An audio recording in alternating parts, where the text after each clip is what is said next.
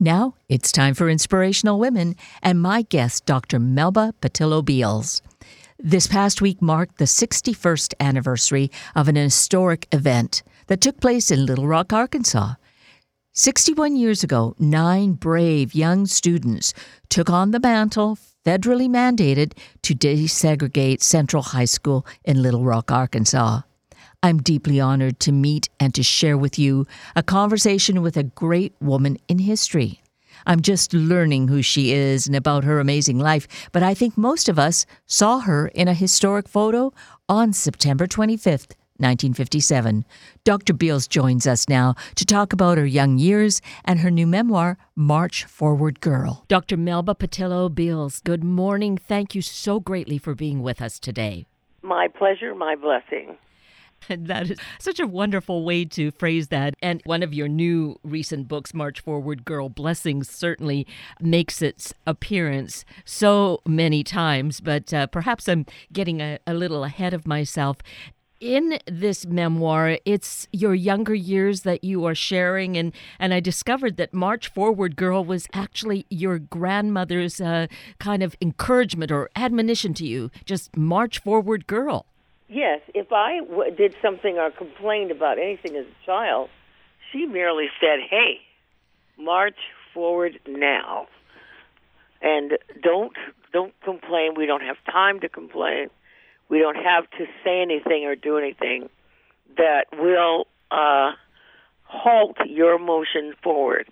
We really don't have time to lackadaisically list our concerns at this point. Whereas they were important and we have to pay attention to them, they can't be the fuel that moves us in any direction.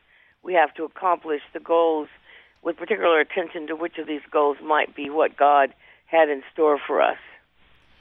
So she was just really stern. Don't sit around lamenting, get with the program. She certainly seemed like such a wonderful grandmother, a great role model. Of course, your mother was too, but your grandmother was really in that role of being with you more of the time because your mother was working. Yeah, my mother was teaching, going to school, that kind of thing. Yes. She was an English teacher, and she was also getting her master's and her doctorate degree. So again, so that, took up most of the time. And what an incredible role model again. So it's in that way, it's no surprise that you were the inquisitive, questioning, wondering child, but deeply impacted by all the life around you. And what we need to mention, of course, you grew up in the 40s and into the 50s. That was your youth and teen years. And my goodness, but those... I think we have just this kind of overview awareness of history, but in March Forward Girl, giving us the details of what happened in your life, Melba, it would just stop me, take my breath away. And I think you are giving us a great gift in having written this for us. I hope that this is the Jim Crow era. Leave us not forget this, because there are those who presently would have us go back to it. And I don't know any minority at this point who would revert back to it. I just don't know. And so therefore to want to go back to it is just not going to work. I don't know anybody who's going backwards. And to try and send us backwards will cause violence. It's best for us all to move forward in a collective love fest rather than going backwards and fight about it. And perhaps that's where the real importance and value of March Forward Girl is, so that we understand just how absolutely horrific life was, that anyone who we don't want to go back there, but then reading this, we understand we absolutely, without any question, don't want to allow any kind of a crack in the wall to let us ever move back that way. No. Yeah. And people believe that's possible. Well, that's why we need to have these conversations, why this book, even though it's written for youth, for a junior audience, March Forward Girl, really, as you said, actually, with your book, Warriors Don't Cry, that came out in the late 90s, the same thing happened. It was for youth, but parents and adults really wanted to read it. They really wanted to read it because it's a minute-by-minute, very, very detailed account of my experience of going to Central High School. And all the critics that looked at it said it was tantamount to understanding that process, what we paid and how much of our life that thing sucked in, because it absolutely changed the format of our family, of the course of our growing up. Some people would suffer permanent illnesses from it. Some would die as a result of it. And so it had a lot of influence, whether negative or positive, in all of our lives. And, that too, I don't remember it exactly, but I remember reading about it, certainly in more recent years. The Little Rock Nine, the anniversary of that time was in the news. And yet we had, I don't think anyone really knew, unless you were there in that community, how horrific it truly was, what that was like for you. Maybe you could take a moment or 10 and really express to us how that was for you, Melba. It was, it turned you upside down, because as a human being who's 14 years of age, there is no expectation that this is going to be your fate. This is going to be how you live. This is going to be what is going to happen to you. And so you just don't, there's no space in your head for it. You said, what? You said, you want to kill me? Well, I'm 14 years of age. I don't totally know what death is, nor do I totally know why you want to, nor do I totally understand any legitimacy in your desire, nor do I know how to fight you back. Yes. Take away my existence. You take it away. And so I'm like, okay, ouch, and wow. Just ouch and wow. And at first it just stuns you, and I got such stomach aches, and there was a point in December when I had to be intravenously fed. I couldn't eat hold down food or anything because it was so startling to me. I was just stuck and fearful. And I remember spewing this out to Dr. Martin Luther King and having him tell me a statement that would begin to guide my life and certainly mature me enough to understand, which was, Melba, don't be selfish. You're not doing this for yourself. You're doing this for generations yet unborn. And he sort of put a focus on it, Yes. And it was really helpful. But also I hated that statement in the beginning. But I had to think about it day after day after day. And it really was helpful in forming, why am I here and what am I doing? And maybe I ought not to do this. So it was obvious you could not have a childhood. You lived in such great fear, even as a very young girl. And the teenage years, high school, which anyone would be looking forward to. And you, too, thought, I am dreaming of that high school. And yet it was so filled with pain. It was going to be what your grandmother said, in God's time. All of this was going to transform, but not in a day, in a week, even in a month, was that going to change. You really wasn't going to happen, no. and I didn't know that. And to this day, it's been surprising to me that there's a 3 steps forward and 22 steps backwards, and 3 steps forward and 2 steps forward, and then 2 back, and it just doesn't happen the way. It's not goes forward in a straight line. It doesn't happen that way. No. You have to express something, and you move forward, and then you learn about how you should have moved forward, and then you have to digest moving forward, cook it, and make a stew of it, and then it works. And certainly when you look back, and we are able to look back into your past, we can definitely see that phrase that maybe you were wanting to be selfish, but you sure weren't when you gave up so much, when you were part of the Little Rock Nine that integrated Central High School and actually were able to spend, only part of the year there, really, right? Right, but it's okay. It did what it was supposed to do. It lit a match. Yeah. And that's what we needed to do at that point. And one of the things I think about is now, as an older educator who's taught both in high school, elementary school, and college, I was thinking about this to my colleague, Dr. Roberts, who's also been a professor. And we said, if only we had known then that desegregation is not integration. Interesting. Desegregation is not. Desegregation is sitting two people in a room, which we basically did at Central High. We sat two different races of people in a room, but that did not mean that they were integrated in patterns of thought and caring. Yes. So first you bring these people together, but you have to come up with programs, activities, and projects that integrate and make them know each other's value, and work together. And that part we didn't understand.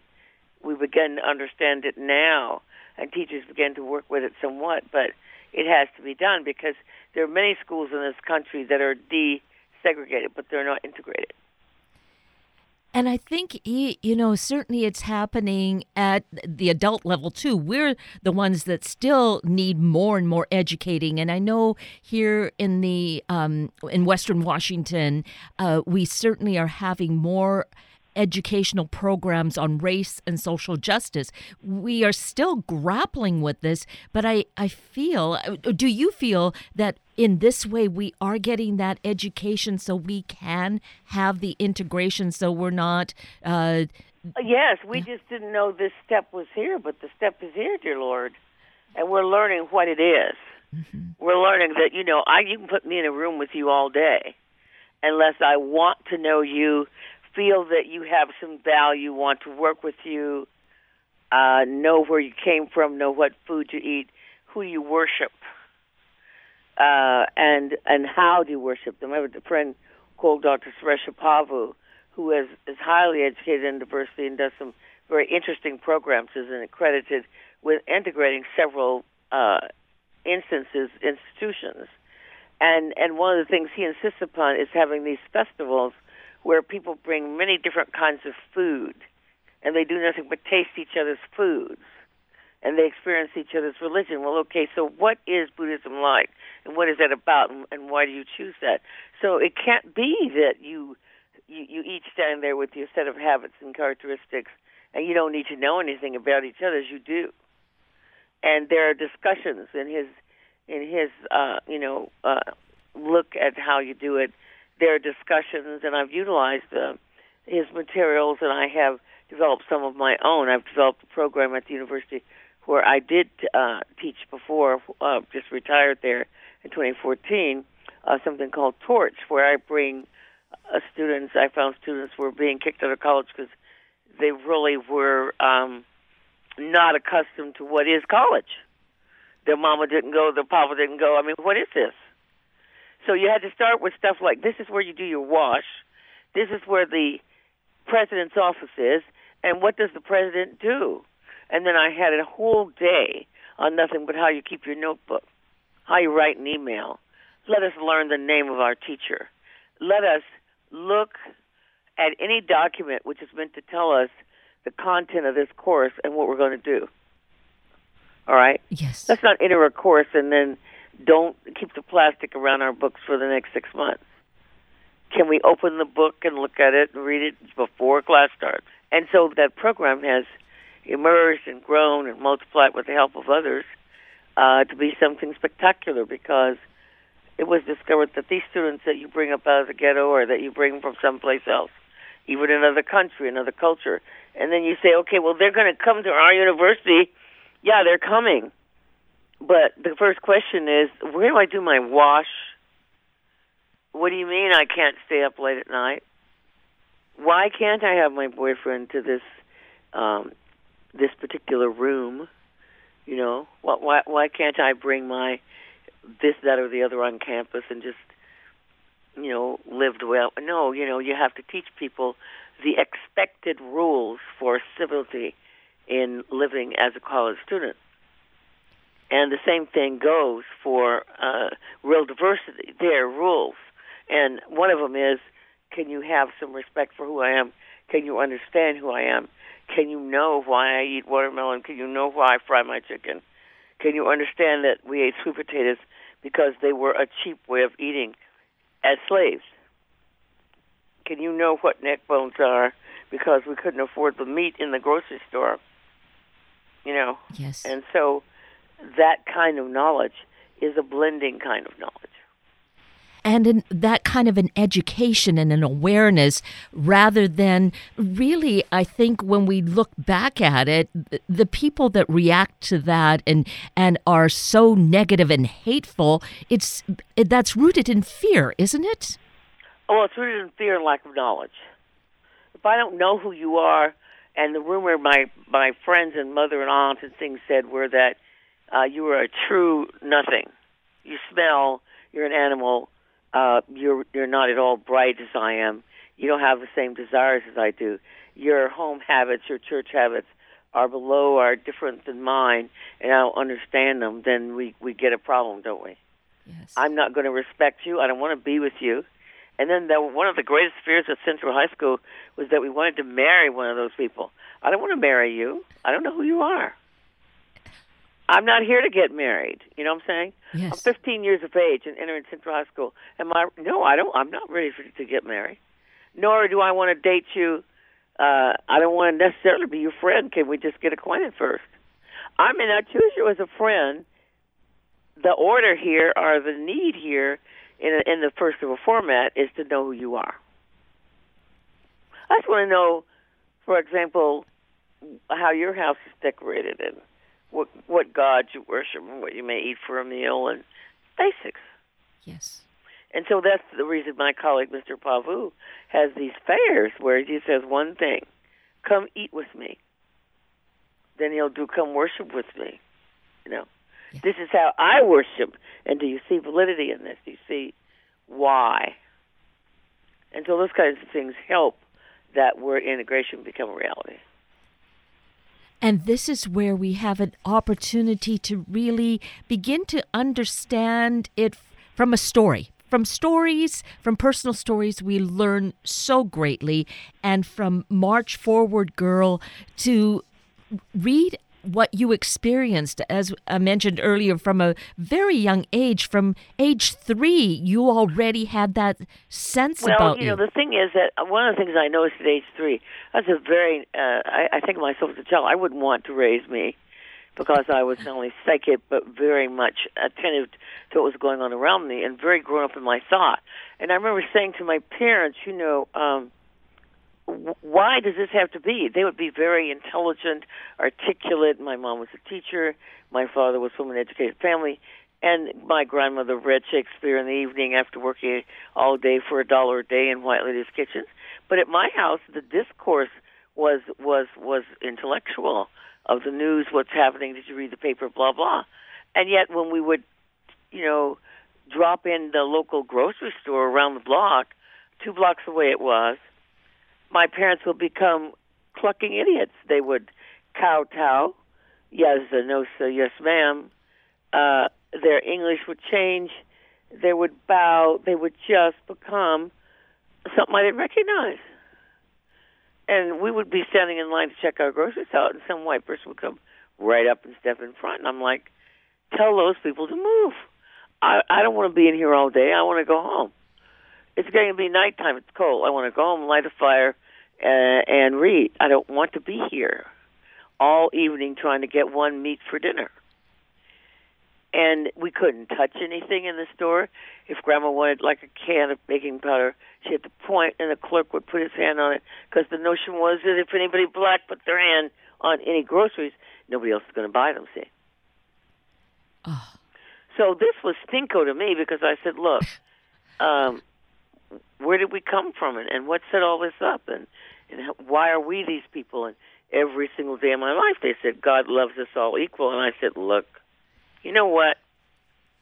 Tell them that they were in charge Jan to June. I'm taking over July to December. If God loves us equally, show me.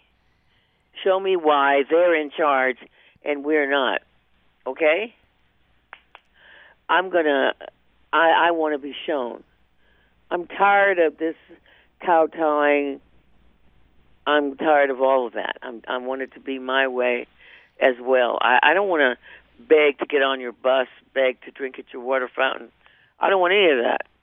I want to be, you say I'm God's perfect child. My grandmother would tell me all the time, God loves you. There's your picture on the refrigerator. On his refrigerator in heaven is your picture.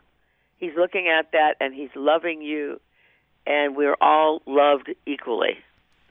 Okay? And so I wanted these people to change, and I want it now. Yes. Not later, but now. And I asked my mom, I said, okay, where'd that come from? And she said, the stork brought you. And I said, well, alrighty then. And I got my sun hat, and I went and I sat with my red wagon in front of the house. I was 4 at the time, and I waited for the stork to come overhead again because I knew he had to bring other babies. And I thought, well, while you're here, Boo, I'm going to put my hand up, and I'm going to flag my way out of here. There was something so precious about the way that you wrote that and that you were feeling that. But on the other hand, just the pain of it, that, this is just so awful. This isn't the way it's supposed to be. Yeah, there was that greater sense of awareness. Well, I certainly was aware of what was going on. I don't think I could, overlook it and bury it. And so I was all the time. To me, it was an environment of hatred. I felt the hatred. I could feel it like you feel the cold when you step outside, or when you step outside, the heat engulf you. I felt it, and it broke my heart because I knew all these people thought me to be less than, and I knew I wasn't less than. Because if you're going to put all that God in me and tell me that God loves me, then let's go with that. He doesn't love me as a half-baked character. He loves me the way I am, and he loves my brown skin. Yes. You told me that as my parent. You said he loves you the way you are. And my grandmother, when we were 3 and 4, used to take my brother and me to the double-deck ice cream shop downtown. And she would say, see the chocolate ice cream? See the vanilla? See the strawberry? Well, all those flavors are loved by God. And all flavors of people are loved by God. Chocolate, strawberry, whatever color you are, what hair you have, it's all God's doing. And so don't tell me that in one breath, and then the next breath say, okay, now we're going to go over here to this store, and we're going to kowtow and crawl like snakes to try to get in the door, just to slither beneath the door, hoping they won't see us. We were like invisible animals, treated terribly, and I didn't appreciate it. It was just, again, horrific, the way you were treated. And you had this dream. I found that interesting. A relative had come from California and mentioned California and what it was like. You had the dream to go there, and the dream came true. I thought I have lived my entire life, adult life here. When I was 16, during the year that, we went to Central High School one year. The next year, the governor closed the school. And it was during that year that I had a relative who was passing for white. And actually, a member of the Klan call up and tell my parents, they're serious, get her out of there. Because they had these posters all over Little Rock saying 10,000 dead, 5,000 alive. And so my parents slammed my clothes into a suitcase, and they were sewing for me all night, and they got me packed up and sent me out. And the NAACP had chosen these places first to go, and mine was California, San Francisco, California. I ended up living with a white family, Quakers, Dr. and Mrs. George McKay. Wonderful, wonderful people. When I travel and speak, people say, oh my gosh, you must just hate white people. And I say, nope, not at all. My parents were white. I had a double set of parents. My white parents were fantastic. And they loved me, and I loved them, and more than anything else, they made me feel equal and feel loved. And just like my mother had said to me, you are equal. You don't wait for somebody to bestow that on you. My grandmother would say, despite the fact that you can't sit in the front of the bus, you are equal. Because you're equal in God's eyes. And that's what is the only thing that counts. Well, I'm going a little bit more than that. I wanted proof, Well, and that's what causes the exploration and moving forward and getting things done. It's just that it does happen in God's time, not in our timing, because when you look back, when you look at your life, what important steps were taken. It's taken a lifetime to have it happen, and we need to, with what we're learning from you and the insights we have, Dr. Beals, we need to really embrace this so we can keep moving forward. It's the only way out, and I was writing this book so people would feel what it feels like to be treated with oppression, so don't do that. Let's not do that. And to tell all the children who wait believing that they are rated as less than, that they're not. God loves you too. Yes. You are loved by your God, not by mine. I'm not proselytizing. I'm not trying to enlist people for church, to go to my church. Find one of your own that you like. But whoever you are, wherever you come from, you're loved by your own God, and you need to understand that people cannot, and must not withhold from you opportunity which is meant to be yours. And sometimes situations arise where you need to show them that and demonstrate your understanding that you are already free. You are already equal. This is such an important work, an important book for all of us to read. So it is quite new. We can find it at all of our favorite book sources. So seek those out and get your own copy. Share it with the whole family. Share it with your friends. Get them to get their own copy.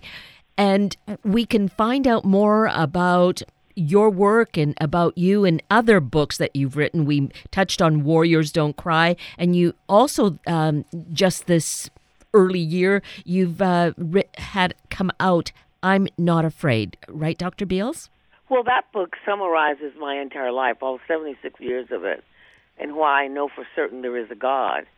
People believe, for example, in the beginning, that there will be a whole choir of angels above and, an orchestra when God blesses you with a special something, when he answers your prayer or whatever, but it's not how it happens. It happens very quietly and very surely. People say, well, that's a coincidence. No, it's not a coincidence. I needed something desperately, and it came along in God's way. And I've learned, just like when I was at Central High School trying to escape the mob, I thought the police aren't going to help. How are you going to get us out of this, God? That first day we went to school, we were surrounded by a mob that was chasing us. And I said, well, how are you going to get us out of this, God? And that was the first time I did what Grandma said. I felt my right cheek, and I knew that she was right. God was there with us. He's here all the time. And we were being chased down the street, and I was thinking, that's it, they're going to get us. And all of a sudden, there was just this branch lying across the unpaved sidewalk. My mother and I went around either end of it, but the men who were directly behind us, holding some of them baseball bats in their hands, the others had ropes that circled their arm and went beneath the arm. Yes. Boys and gentlemen and men who were ready to do business. And it was that little bush in the road. They tumbled. We went around it. They tumbled, giving us enough time to get in the car and get away. Yes. And I thought, wow, God doesn't come the way you speculate he should. He comes in his own time, in his own way. Yes. And I think that is just such a perfect story that we end on, as our time just has too quickly gone by. But I so appreciate that you have taken this much time with us this morning, Dr. Melba Patillo Beals. It's just been so insightful. I can't tell you how much I appreciate the work that you do, and I trust that your words are inspiring so many hearts and minds this morning. I appreciate the work that you do. It's been my blessing to be with you to discuss these items that are so important to all of us in this time. So thank you very much. You're so greatly welcome. And you can find out more about Dr. Beals at her website, her name, Melba, M-E-L-B-A, Patillo, P-A-T-I-L-L-O, Beals, Beals.com. And with that, we're at the end of a very full hour of Inspirational Women with Dr. Melba Patillo Beals and Sunday Morning Magazine with Emily, Jenny, and Kim. I'm Kate Daniels, your host, and I greatly appreciate your sharing this hour with me and these special guests. For details you might have missed or information you'd like to know, please just send me an email, kated@warm1069.com, and I will get right back to you. Also, if you'd like to listen again or share these important stories with your family and friends, find the podcast on our Warm 1069 webpage. Click on the On Air tab, then Sunday Mornings, and look for the show and guest names. I now wish you and your family a day of feeling that we are community, we are connected. Have a week of the same, and then please plan to join me again next weekend for another hour of Sunday Morning Magazine and Inspirational Women on Warm 1069, the station to pick you up and make you feel good. Good morning.